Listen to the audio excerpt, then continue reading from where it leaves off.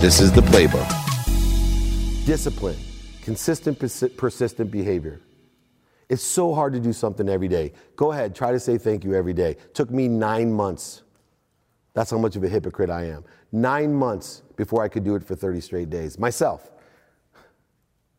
But when you become consistent and disciplined, persistent about what you do, and then ask for help, that's the strategy that I implore.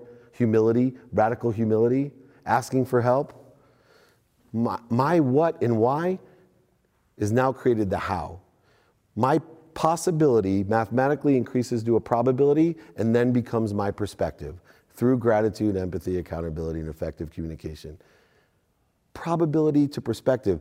Do you know what your perspective is? Your reality. That's how you get what you want in life. You can make everything possible, everything probable, and if you allow it to happen, it'll be your perspective or your reality. I've lived it twice. Live it for yourselves, man. It just takes time, acceleration of time. Remember, if it took you 10 years to get to 25% of there, you're only 7.5 years till you're 200% of the way there. Think about it that way.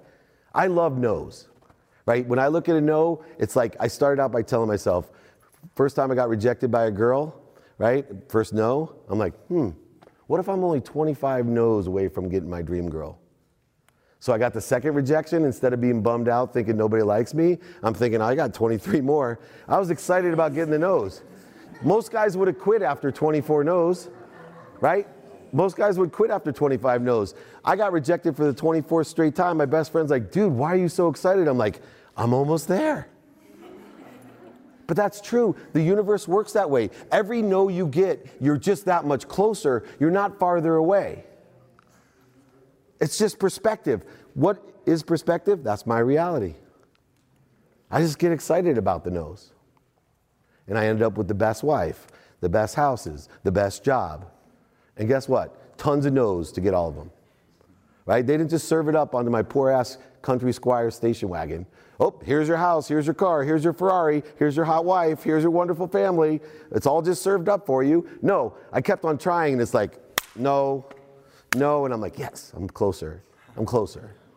Be closer to what you want. Know your what, your why. The how will come. Live your life with the right perspective.